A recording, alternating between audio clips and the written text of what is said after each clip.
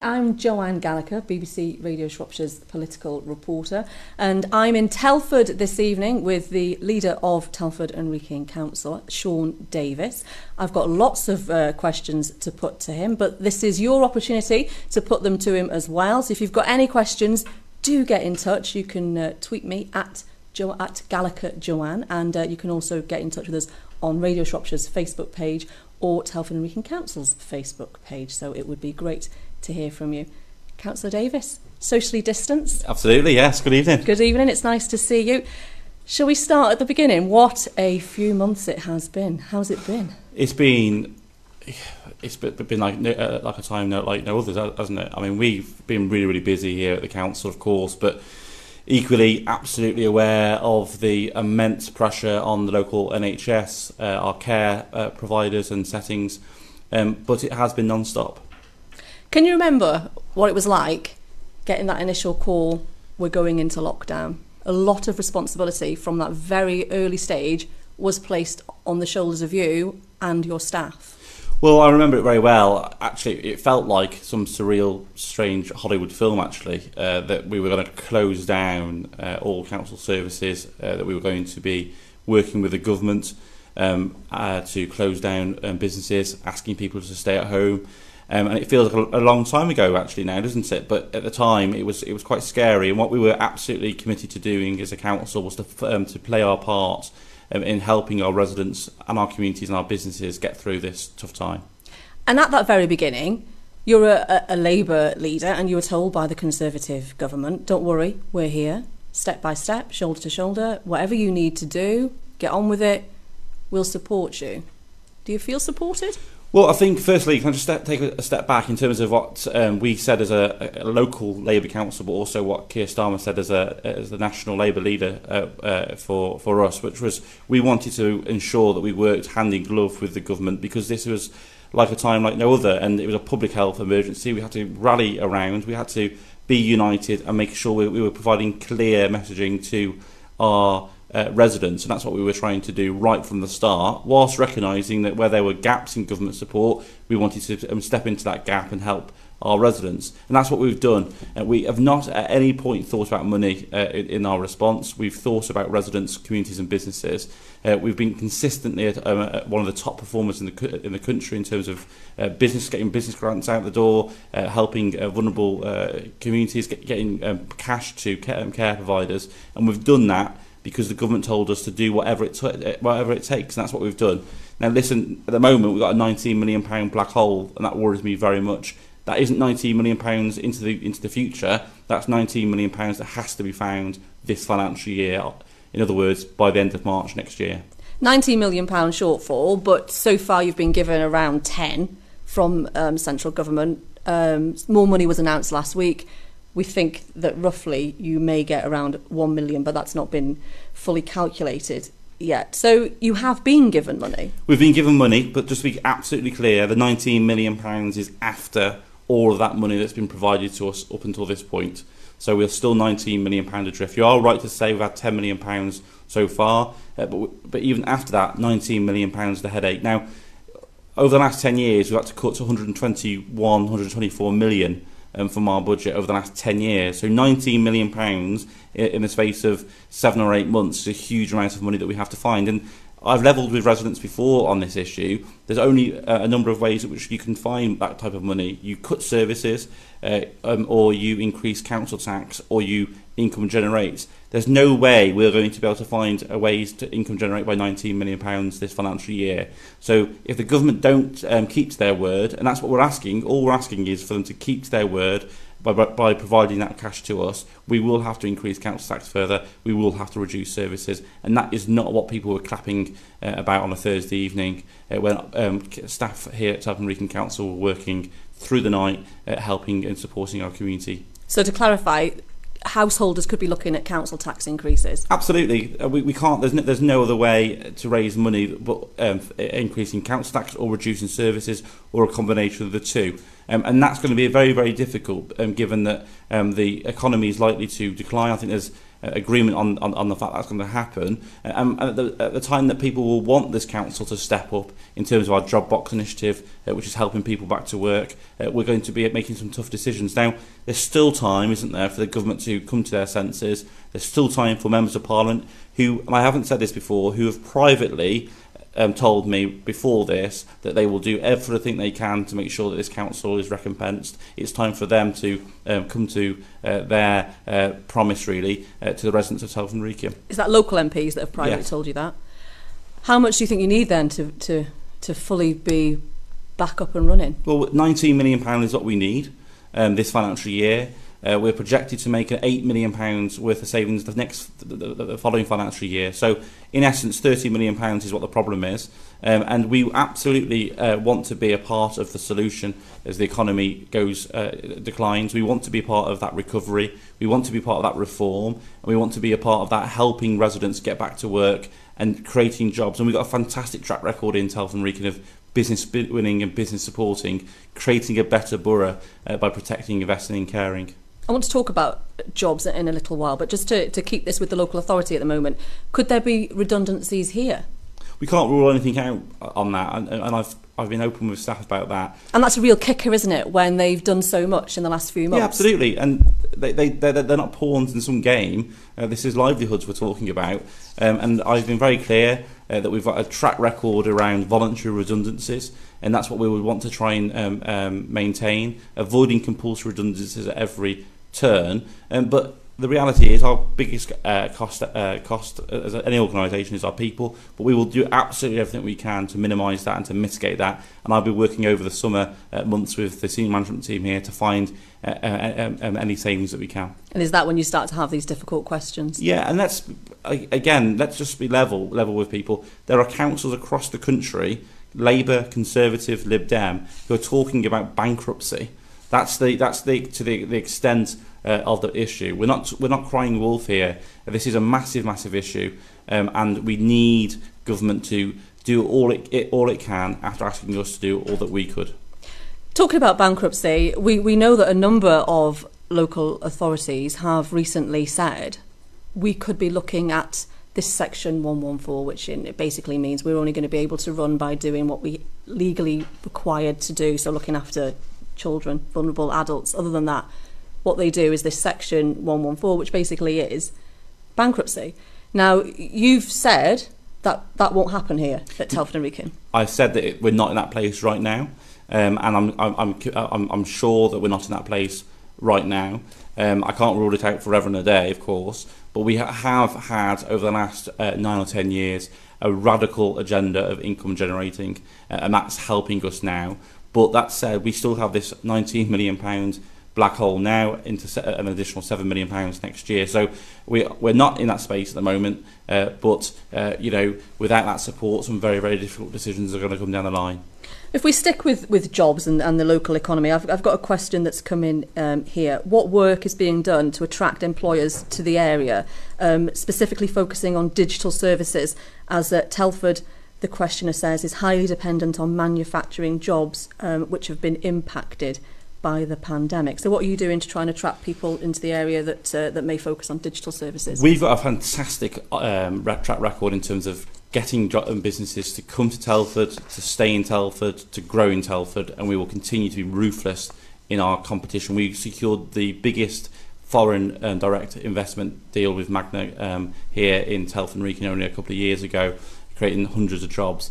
I'm not going to poo-poo manufacturing. Actually, one of the lessons I think of this pandemic is that we've got to, as a country, make things again. We've got to make things at scale, and we need to make sure that we're not reliant upon foreign governments to be providing things like PPE. Let's make them here in this country so we can scale up when we need to. In terms of digital, we've had a fantastic achievement in securing Capgemini, a company that does digital services for the government. In fact, they were behind the job retention software here, manufactured here in Telford.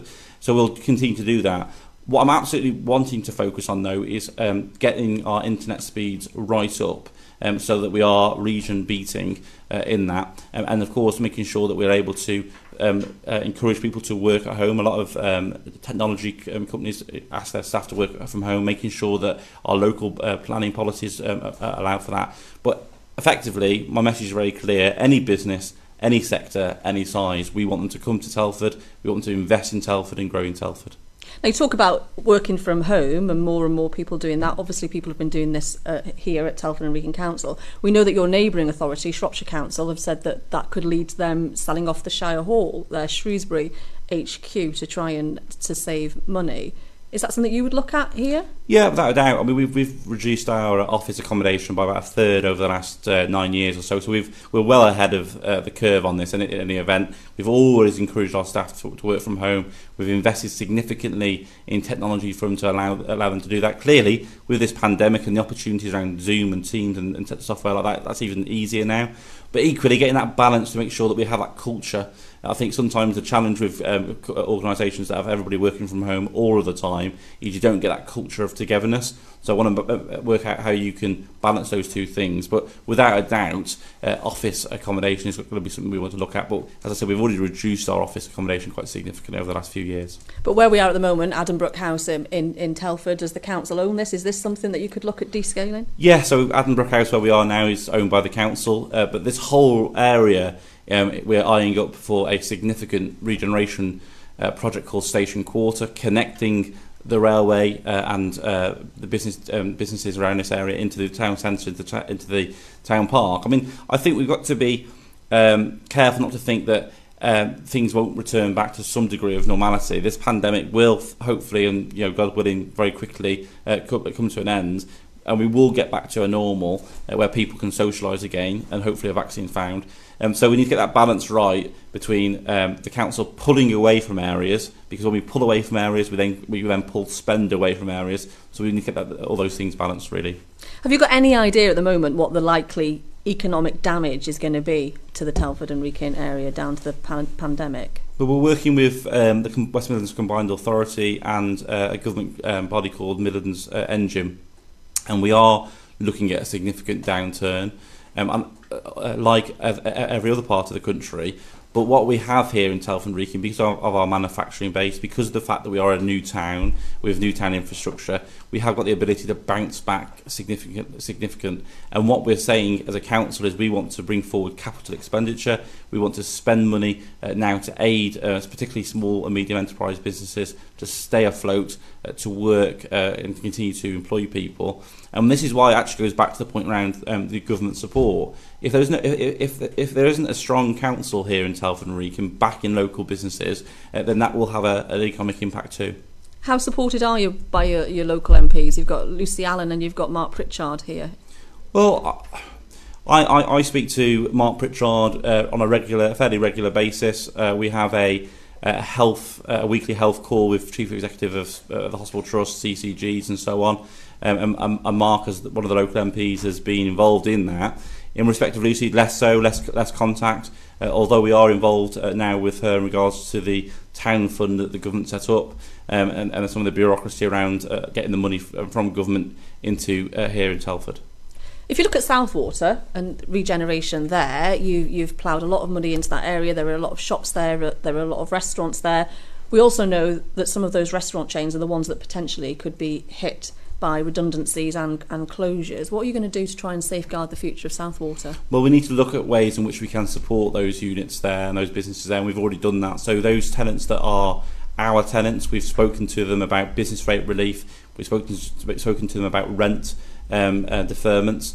So we're doing all that we can to try and keep those businesses in place. And in fact, I've been in regular contact with a number of businesses personally in Southwater and, can I just add, across Telford and Wrekin. So we'll need to look at that. We need to look at ways in which we can diversify Southwater further and our high streets for that matter, so that we can drive people in. And also, we need to make sure our local businesses are resilient. So if there is a second or a third wave, and if there is a local lockdown or a national lockdown, that those businesses can continue to trade in some form, whether that be online or whether that be through diversifying their offer during that time. That's something we really want to work with local businesses in Southwater and on the high street to help them come through that. I mean, For example, it might sound a little bit daft, but things like contactless payments is something that for a lot of small businesses that isn't something they've accessed or had to access. So we're looking at ways in which we can offer that support. Well, I'm Joanne Gallagher, BBC Radio Shropshire's political reporter, and you join me here in Telford with the leader of the local authority, Shaun Davis, and he's here to answer your questions. So do please keep sending them in. You can do this via Radio Shropshire's Facebook page or Telford and Wrekin Council's Facebook page, or you can tweet me at Gallagher Joanne. I want to talk to you about health. Huge issue everywhere, but obviously locally we have hospital concerns as well, which I will get onto. But sticking with coronavirus, which we have to, I wanted to talk to you about care homes and the Prime Minister Boris Johnson saying too many care homes didn't really follow the procedures. What are your thoughts on that? I think it's a crass comment. It's an offensive comment by the Prime Minister, and I think he should apologise immediately. From what I know of the local care sector, they have done absolutely everything that they can to ensure patient safety at a time when actually the National Health Service were sending patients out really, really quickly into care home provision. Without care home provision, the NHS would have been in a very difficult position. And they were sending them without tests initially? They were sending them without tests initially, and that was the national guidelines. Before the national guidelines changed, we made a local decision, and I've got to say, against huge pressure from the health system, that we would not agree to and consent to transfers from hospital into care homes without a negative test, because it doesn't take a brain surgeon to work out that if you are either positive and you don't know you're positive, or you're without symptoms, going into a care home setting is a dangerous place to be. So we introduced that change along with other local councils, and the government changed tact. But these are organisations that have worked really hard, and I asked people to think, when they were clapping on a Thursday evening for the NHS, absolutely and quite rightly, but also for care home staff, are we now saying that those care home staff are to blame, or the care home managers are to blame? And that's what the Prime Minister was inferring, and I think he needs to correct the record very quickly on that. 140 care home deaths across Shropshire as a whole, with patients with COVID. Do you think this is the scandal of the coronavirus? I think PPE will be a scandal of coronavirus and the lack of PPE, and I think how the system put people into care home settings without any checks and balances will be a scandal. And I don't say this lightly. People died as a result of that decision, and any public inquiry that comes up, and I think there needs to be a public inquiry into this, will, I think, no doubt show that. I think asking care homes who are very small in their infrastructure to be dealing with a trebling of PPE costs in that time of crisis was unreasonable, and I think that people have worked really, really hard in that care sector, and they should not be beaten up now by anybody, including, and most importantly, the Prime Minister. How would you have felt at that moment in time if you had an elderly relative that was having to go into a care home? Well, I did, actually. I had members of my own family who've died in a care home of COVID in Telford and Wrekin, and it's awful. I don't want to talk about it necessarily in any great detail, but so I'm aware of it. Listen, care home staff did a fantastic job in Telford and Wrekin and right across the country under huge pressures. At one point, and this is a sign of success to one point, but just demonstrates the pressures. At the local hospital trust, there was 400 vacant beds, with all the NHS staff that are associated with that, whilst care homes were really under pressure. Now, we should not be working on a divide and rule. The Health Secretary is called the Health and Social Care Secretary for a reason. He's there, and that department's there to oversee both sectors. But social care has been for years the Cinderella service, and it's continued to be on this pandemic. I think things are better now. I think PPE is getting there. We as a council increased our charges that we provided to care homes to try and help them through. We fast-tracked government support when it became available, but all those things came very much late in the day. I've had a question from a resident that wants to ask you about the local hospitals. We've got the issue that we call Future Fit, which if for people listening maybe don't know, it's what the name that we use for the reorganisation of the hospitals, which would see the PRH downgraded and women and children's moving to Shrewsbury. There would be an A&E local at the PRH. The questioner asks, where are we up to on those plans?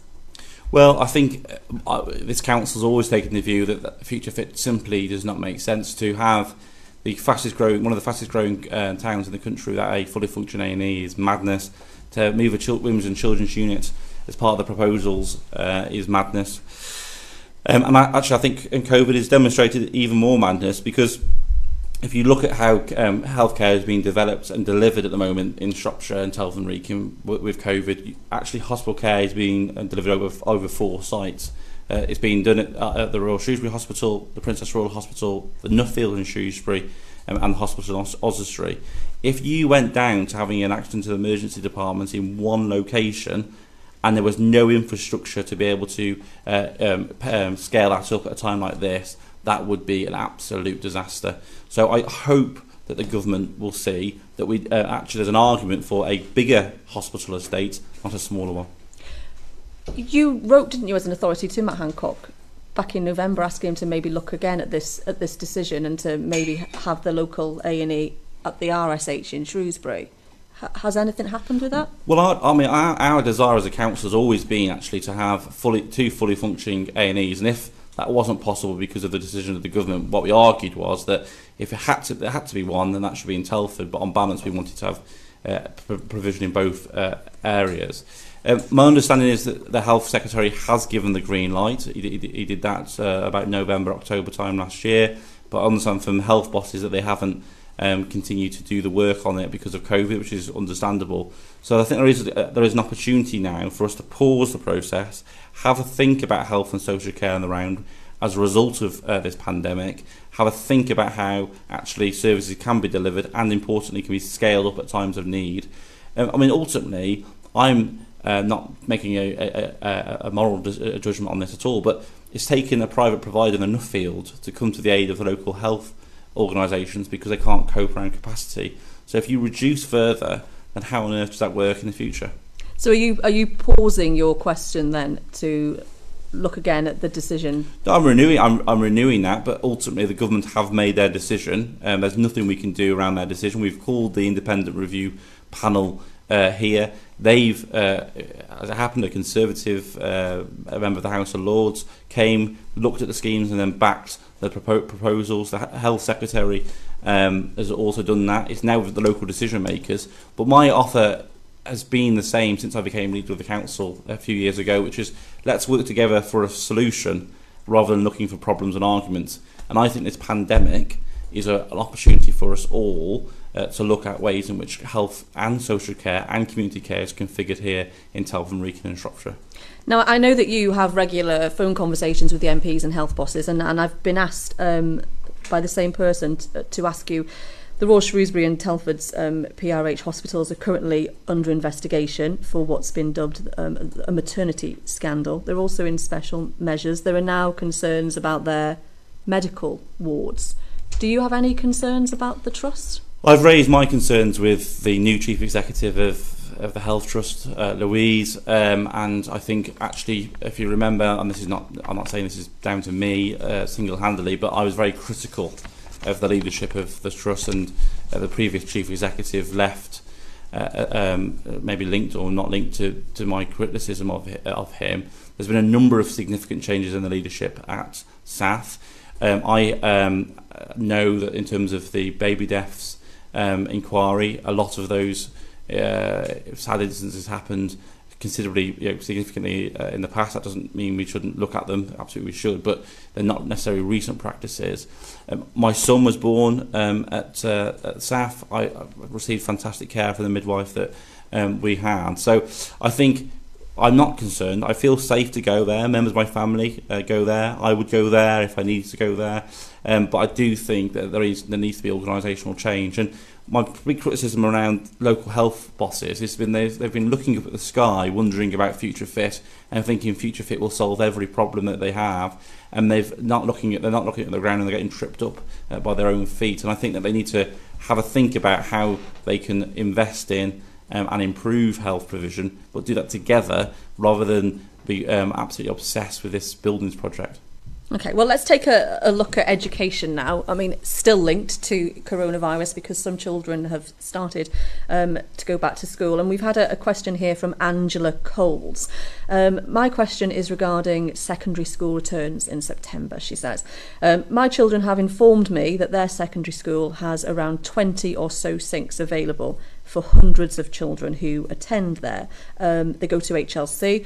My question is, how are children going to keep up a routine hand washing system for COVID safety? Is the government providing funding, do you know, for installing additional sinks in general classrooms or corridors?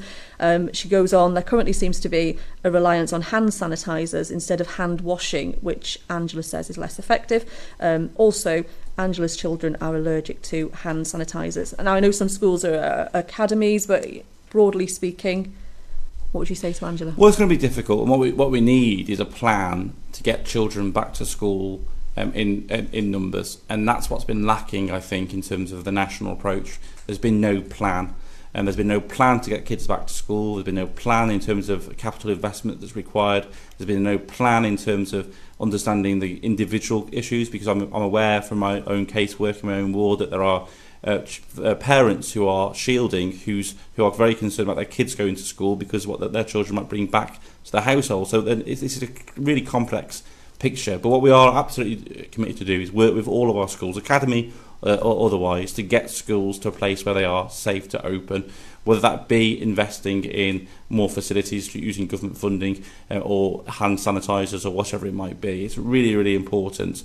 And I think I would like to say a big thank you to all of our schools here in Telford and Wrekin. All of them have continued to operate through this. This whole idea that schools have closed at any point during this pandemic is for the birds, really. They've continued to operate, and they've been doing a fantastic job. Jill Eatoff, the principal, Chief Executive of HLC, I know her personally. She will ensure that pupil and staff safety is the forefront of all that she does. But absolutely, to answer the question, we need a plan, and we need that plan. We needed that plan months ago, but we certainly need that now over the next 6 weeks so we can get schools ready. There has been some concern, not just in Telford and Wrekin, but that depending on which school you go to is how lucky you are in terms of the education that you're receiving. Is that a fair criticism? Yeah, and I've spoken to our Director of Education here at Telford and Wrekin about that, and my Cabinet Member for Education, Shirley Reynolds, is really passionate about this agenda too, and we're working with schools. We want to hear what people's views are and experiences of that, because I think that there has been a huge amount of effort from teachers and head teachers and governing bodies to try and assist kids at home. Whether that's been too much in some cases or not enough in other cases, that's clearly it depends on the child, really, doesn't it? But I think there has been support for children here in Telford and Wrekin, but we're keen to understand how that works. Now, we're only ever a step away from a Leicester lockdown. So we need to make sure we have a plan of action working with our schools, so that if we do ever face either a national or local lockdown, that kids continue to get educated. I genuinely believe that education is the best way in order to ensure that social mobility and to ensure that kids have a healthy and happy life. So we can't see this as a zero-sum game, that actually kids can't access education because of this pandemic. We need to find ways in which alternative provision is possible, but we absolutely need to have a government-backed plan and investment strategy to ensure that happens. The government really stepped into action, didn't they, with building Nightingale hospitals during this pandemic, but there has been some criticism that they haven't done similar for schools. Yeah, and I think, credit is where credit's due, and I think the armed services in particular did a fantastic job in getting Nightingales operational. But yeah, we do need that type of plan. We need a plan about, right at the beginning of this, in terms of the NHS, we were fast-tracking nurses in their final year to get them to the ward. We were ensuring that doctors could qualify early or be supervised early. Actually, that type of approach is an approach that we could think about now with our teachers. So teachers who are newly qualified, teachers that are literally going to be looking for their first job in September, let's bring them forward now, and let's look at ways in which we can increase that capacity. Equally, are there teachers that have retired who can help reach capacity? I said as a council leader that we've got community buildings and even until very recently office space where we could have children in if the schools wanted that to happen. And unfortunately, there's been a lack of leadership and direction from the government on this, and we've got to use the next 6 weeks holiday, the next 6 weeks during the summer holidays to get that plan working. As I say, I really hope that in September there's a degree of normality, but as I say, we're only ever a step or two away from a Leicester type lockdown or a national lockdown. We've got to have a plan to help our kids. It would be criminal to leave kids behind again, like they've been left behind, almost forgotten about, I've got to say. Have you got a plan? We're working with our schools and academies. So actually one of the things we did very early on is we purchased PPE for schools so they could open safely. We want kids back in the classroom, and incidentally, for many children, unfortunately, a significant minority, but significant minority, home isn't necessarily the safest place to be. And I'm absolutely, and so is this council, aware of that. And we want to work with our schools, and our schools absolutely want to work with us to ensure that type of support's happening. And also, we know that there are children who will see significant drops in their learning record because of this break, and we want to make sure that kids have the opportunity to catch up. So, for example, we're purchasing, only today we've purchased over 200 laptops to allow schools and primary schools to help children to catch up their learning over the 6 weeks holiday and beyond. It's those practical actions that we need, and we need a government-backed plan in order to do that. And those laptops that you've bought and sent out, that's in addition to the laptops that came from government. Yes. Slightly later than you were expecting. Yeah, so the government laptops came, announced in April, came back a couple of weeks ago. They came, they were in a box, no software need to be configured, so we've done all that. Got those the first sort of 500 laptops out. But there's a number of kids, head teachers were telling us there are a number of children that were just falling between the cracks of that government scheme. So working with local councillors, working with parish and town councils and some schools, we've been able to find the funding, and we'll be making announcements on that, in fact on Radio Shropshire tomorrow morning. Now I know that things have been treated very differently depending on where you live. So the UK nations have behaved differently in coronavirus, and I know in Wales there's a Labour First Minister. I know that you went to uni in Aberystwyth. I know that Wales is close to your heart, and of course Labour is. Who's got it right? The English government or Labour in Wales? Well, I think it's not that sort of binary. I think that there are things that this government in England and the UK have got right, and I think we have to say that when they get it right, we should support them. And ultimately, we want the government response to succeed. But in Wales, I'm not close to the detail necessarily, but I know that their R rate is significantly lower than in England. I know that their mortality rates are lower in most settings in Wales. So they are getting something right. And I think we shouldn't be so arrogant to believe that just because England aren't doing something, that we can't learn from our other home nations, whether that be in Ireland, in Wales, or in Scotland, or indeed across the world. So the sad reality of the situation is we've got the second worst death rate in the country at the moment, in the world at the moment. So we've got to learn from those who haven't got that. And I think Wales have got some of the answers. I think, for example, the 5 mile rule, it makes complete sense to me that you want to try and keep people in a zone so that infection risk is not being spread from one area to another. Now, does that cause hardship? I'm sure it does. But does it save lives, or does it limit the virus? I think it probably does. You are now welcome back in Wales. I love Wales. You can travel. You can travel back. And the Welsh First Minister, Mark Drakeford, has become a bit of a social media star because he was asked what his favourite cheese was. Should I try and do the same for you? What's your favourite cheese? Stilton. Very quick. I think you had an answer there. I'm asking you about politics and Labour because it does feed into a question that I've had from Beth from Muxton. She's got a series of questions which she says she submitted on behalf of her dad who lives in the borough. He asks, would you describe Telford and Wrekin Council as a socialist council? We are a council that's controlled by the Labour Party here in Telford and Wrekin, and we have socialist values to our heart, and I'm not embarrassed to say that. So over the last 9 years since we've taken control of this council, we've prioritised things like food banks and food bank provision. I'm really proud of our breakfast provision. I'm really proud of the things that we've been doing. But equally, I'm an absolute, and we are as an administration, pragmatic. Without a healthy economy, without business supporting policies to get businesses here, to create jobs, then our economy is nothing. So we want to have a fantastic, region-beating economy. We want decent homes for all, but we want to make sure that we're protecting the most vulnerable people here in Telford and Wrekin too. And I think, of course, there's always more that we can do, but I think we've got a good record on that. Why do you think sometimes socialism is seen as a bit of a poisoned chalice? You know, to ask, are you a socialist council? I don't know actually. I think you know, there's probably an argument that word socialism has been sort of ripped apart by certain media groups and political parties. I think ultimately, what I always ask of myself and my team ask of themselves here in Telford and Wrekin is, the service we do, the project we do, the thing we're doing and delivering, is it the best that it can possibly be for Telford and Wrekin? Because ultimately, on a very selfish basis, I live here with my family too. So actually a thriving Telford and Wrekin is in my interest as much as it's in the interest of anybody else. Do you feel more comfortable, though, having Sir Keir Starmer as your leader than Jeremy Corbyn? Well, I think Keir Starmer has been a fantastic leader of the Labour Party up until this point. Clearly, early days for him. I did vote for him, as you know.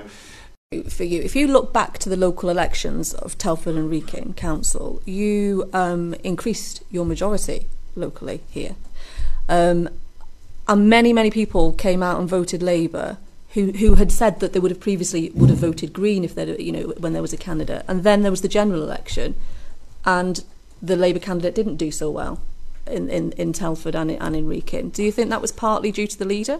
Well, I think the general election was an election on general issues, and things like Brexit clearly was an issue. Things like Jeremy Corbyn did come up, and I'm not going to demur from that or sidestep it, because anybody who knocked on the door during that time knew that was the issue, or one of the issues certainly. But we need to look forward now in terms of trying to hold this government to account and move to a positive journey. A positive vision for the country. Looking forward, and this is personally looking forward because this is Beth's dad. Question number 2. Do you, Shaun Davis, have any ambitions to be an MP? I think I've got one of the top political jobs in the borough right now in terms of being the leader of the council. We can get so much done. We've got so much to deliver on. I want to be a part of that. I want to be a part of delivering for the people of Telford and Wrekin. I'm not going to rule out that. Clearly, it depends on the electorate, and it depends on the local parties and all that type of stuff. So I'm not going to be so arrogant to say yes, I do. If I'm asked, if people think I'm good enough for that role, then I would consider it. But equally, I'm really passionate about this borough, and as a leader of the council, we can deliver so much as a team here. Would it need to be in the borough? Would you want to stand in the borough? My heart's here in Telford and Wrekin, clearly. So my family are. You might That's where I'm from. You might need to get a dress. It's all women shortlist for Labour. Well, you know, and that's good, isn't it? Because today we've seen for the first time the Labour Party has got more women MPs than they have the men. The Conservatives have got 25% of women MPs. So we've led the way in terms of getting women into Parliament, and that's a really good thing. And I'm not arrogant enough to believe that I am any better than any other woman who can do the role, or man for that matter. Okay, well, I'm going to stick with Beth's questions. I have got some more coming in that I want to try and get through. But Beth's final question is, it's been stated, she says, that Keir Starmer is reviewing the 2030 carbon neutral policy. The Independent newspaper said it would be dropped. Will that mean that Telford and Wrekin Council will also be dropping this target? And would you support Keir in doing this? Well, firstly, no. Our pledge here as a council stands, and we're working towards that. In fact, we're coming to almost a year now, and Carolyn Healy, my cabinet member for climate change, actually, as a leader of the council, first administration to have a cabinet lead for climate emergency, which I'm really proud about, is working with partners on an action plan for that. And I think in terms of the national national question, that's already been answered, and no, we're not going to be dropping that nationally either. Okay, well, let's stick with the environment, and I've got a question that's come in from Jamie Russell, and it centres around pensions and the environment. It's quite a complicated question, so do bear with me. Campaigners have called on Shropshire's flagship pension fund to end its investment in fossil fuels. So a new campaign group has launched. It's called Fossil Free Shropshire. They claim that now is the right time for Shropshire County Pension Fund to follow others across the country in divesting for both economic and environmental reasons. This fund does manage the retirement fund of Shropshire and Telford and Wrekin Council staff and others as well. And we know that the fund currently has £27 million invested in BP and Shell. It's a complicated issue. This comes in from Jamie Russell. What are your thoughts on this? Well, firstly, we're in touch with the group that you mentioned. I mean, firstly, the pension fund is not controlled by me or the administration here at Telford and Wrekin. We do have representatives on the pension fund, along with all the other organisations concerned. I think it's really important to say, first of all, that those people who are in charge of the pension fund must ensure that by its members, by law, those members, it's their money, are protected and being invested in the right way. I think actually what this pandemic has demonstrated, and indeed the climate emergency has demonstrated, is investment in fossil fuels a sound financial investment as well as a moral investment. Now, I think morally, that's a matter of your own judgment, but even financially, it's not necessarily the best type of investment that you should be investing in. So I've got sympathy with the argument. In fact, I would go further. I think there's a real moral obligation on all pension funds, particularly those ones who operate in public sector, to look at local investments. As we've touched on earlier on around the economy, we need money to be pumped into local economies. There's some fantastic examples in Greater Manchester where pension funds have been used to build infrastructure in those local areas. Why can't we do something around that agenda? So my message is clear to the Shropshire Pension Fund. You've got to make sure that you have a moral basis for your investments, protecting your members' interests. And actually, in terms of fossil fuel investments, if you look at what's happened to that market over recent years, it might not be the best market to be in right now. Okay, I'm going to move on because I've got some more questions coming in. We are going back to the care home issue. We've had a message here from Samantha Jones, and she's asking, have Telford and Wrekin Council checked that care homes are following the guidance they're meant to, or have you just taken their word for it? So I suppose she's asking what checks and balances you've had. So we have a commissioning team. I mean, first of all, it's important to say that we as a council don't directly deliver care. We do that through private organisations, who are regulated by the Care Quality Commission. So we are absolutely ensuring that where we've put additional money into those care homes, that they should be following those rules. Where they're not, we would take action. Where there are concerns from staff, patients, or patients' families, then we would act on those concerns ourselves, or if not, if it wasn't appropriate for us to do so, for the Care Quality Commission to do so. But I think, to answer the question directly, I can't sit here, can I, and say that every care home in the borough is operating all the time across the rules, because I don't know that. But if there are concerns that Sam has, then please do contact me, and I'll be more than happy to look into them. Do you think in the future there's been more and more responsibility placed on your shoulders as a local authority during coronavirus? Do you think in the future local health could be something that is siphoned more down to you guys?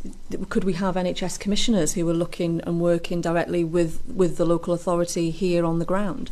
I would really hope so, and I think that there are some examples again in England, elsewhere in England, where you've got that sort of health and that local government integration. It's something I'm really passionate about here in Telford and Wrekin. You'll know that the health bodies, Telford and Wrekin and Shropshire, are going to merge. I argued, and we argued here at the council, that actually we would like, as a council, to set up a joint venture with health commissioners so we can ensure that health and social care is integrated. That was turned down.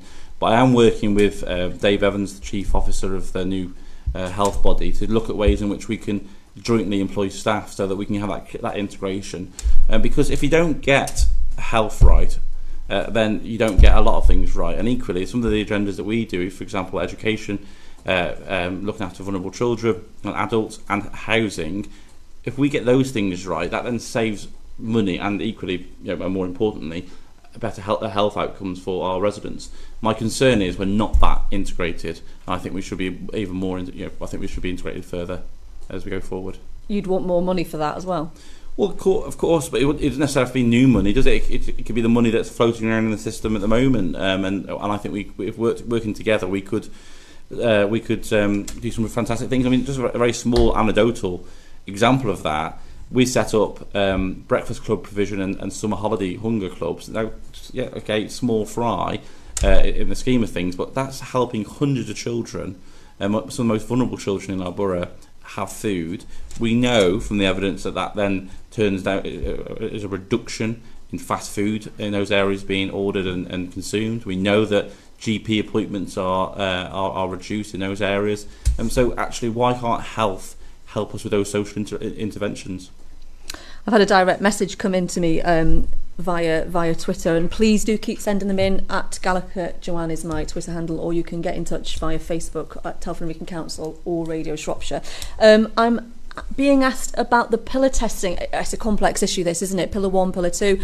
Local authorities have been involved in the Pillar 2 testing, and getting some of that data back has proved tricky, and that data would have enabled you to have a look at any hotspots of any of the viruses.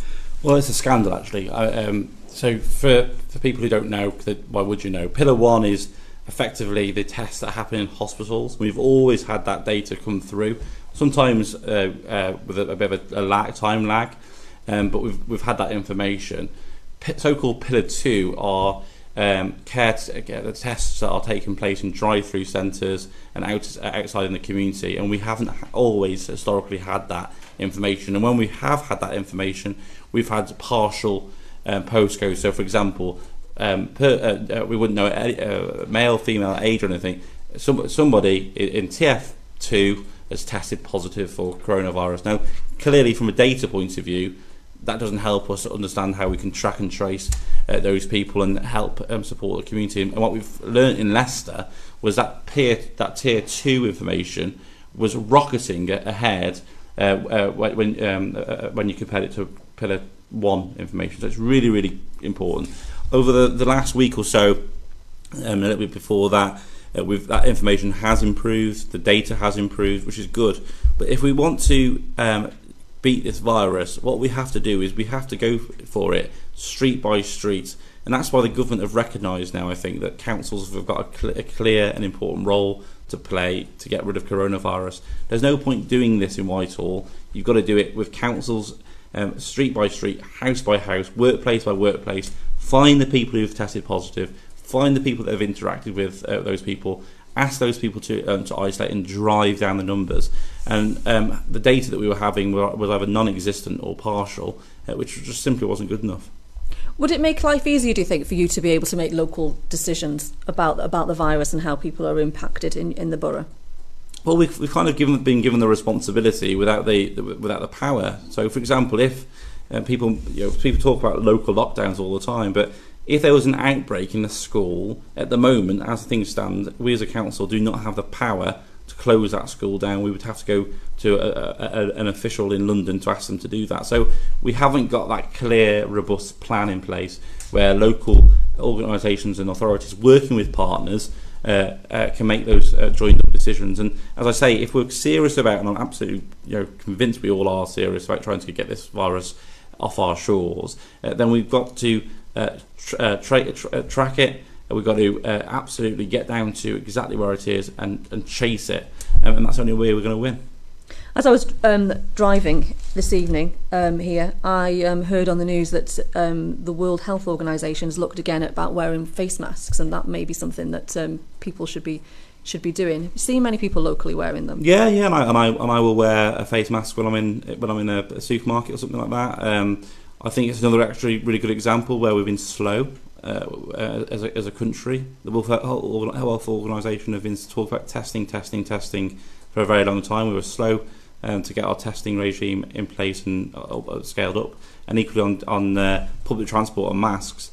There was a lot of dithering before that decision happened. I think the mask doesn't help you; it helps you from other people. So it helps protect people from you, just in case you've got the virus. And we've seen some data out today, haven't we, where 70-80% of people who are testing positive are not showing symptoms. And that means there's lots and lots of people walking around town or wherever, not even knowing that they've got the virus, but they are spreading it. Now we know the lockdown is starting to ease. Pubs opened over the weekend. Have you been to one yet? I have, yes. I had a pint in one on Sunday. Socially distanced? Socially distanced, yeah. Sat outside with my family with a bite to eat. Because actually, pubs can be a very, very safe place as long as people are responsible, people follow the rules. Landlords, landladies and pub managers know the rules.